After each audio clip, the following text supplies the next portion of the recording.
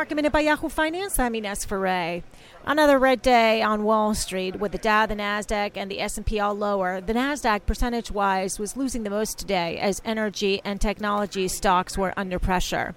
Lyft confirmed to Yahoo Finance that it has acquired Halo Cars, a startup which puts digital ads on top of vehicles.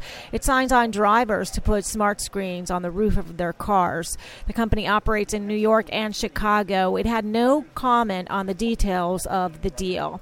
And Tesla has cleared a legal hurdle for its planned gigafactory in Germany. A German court ruled that Tesla can resume cutting down trees in a forest site to make way for the plant that is planned near the capital of Berlin. For more Market Minute news, head to yahoofinance.com.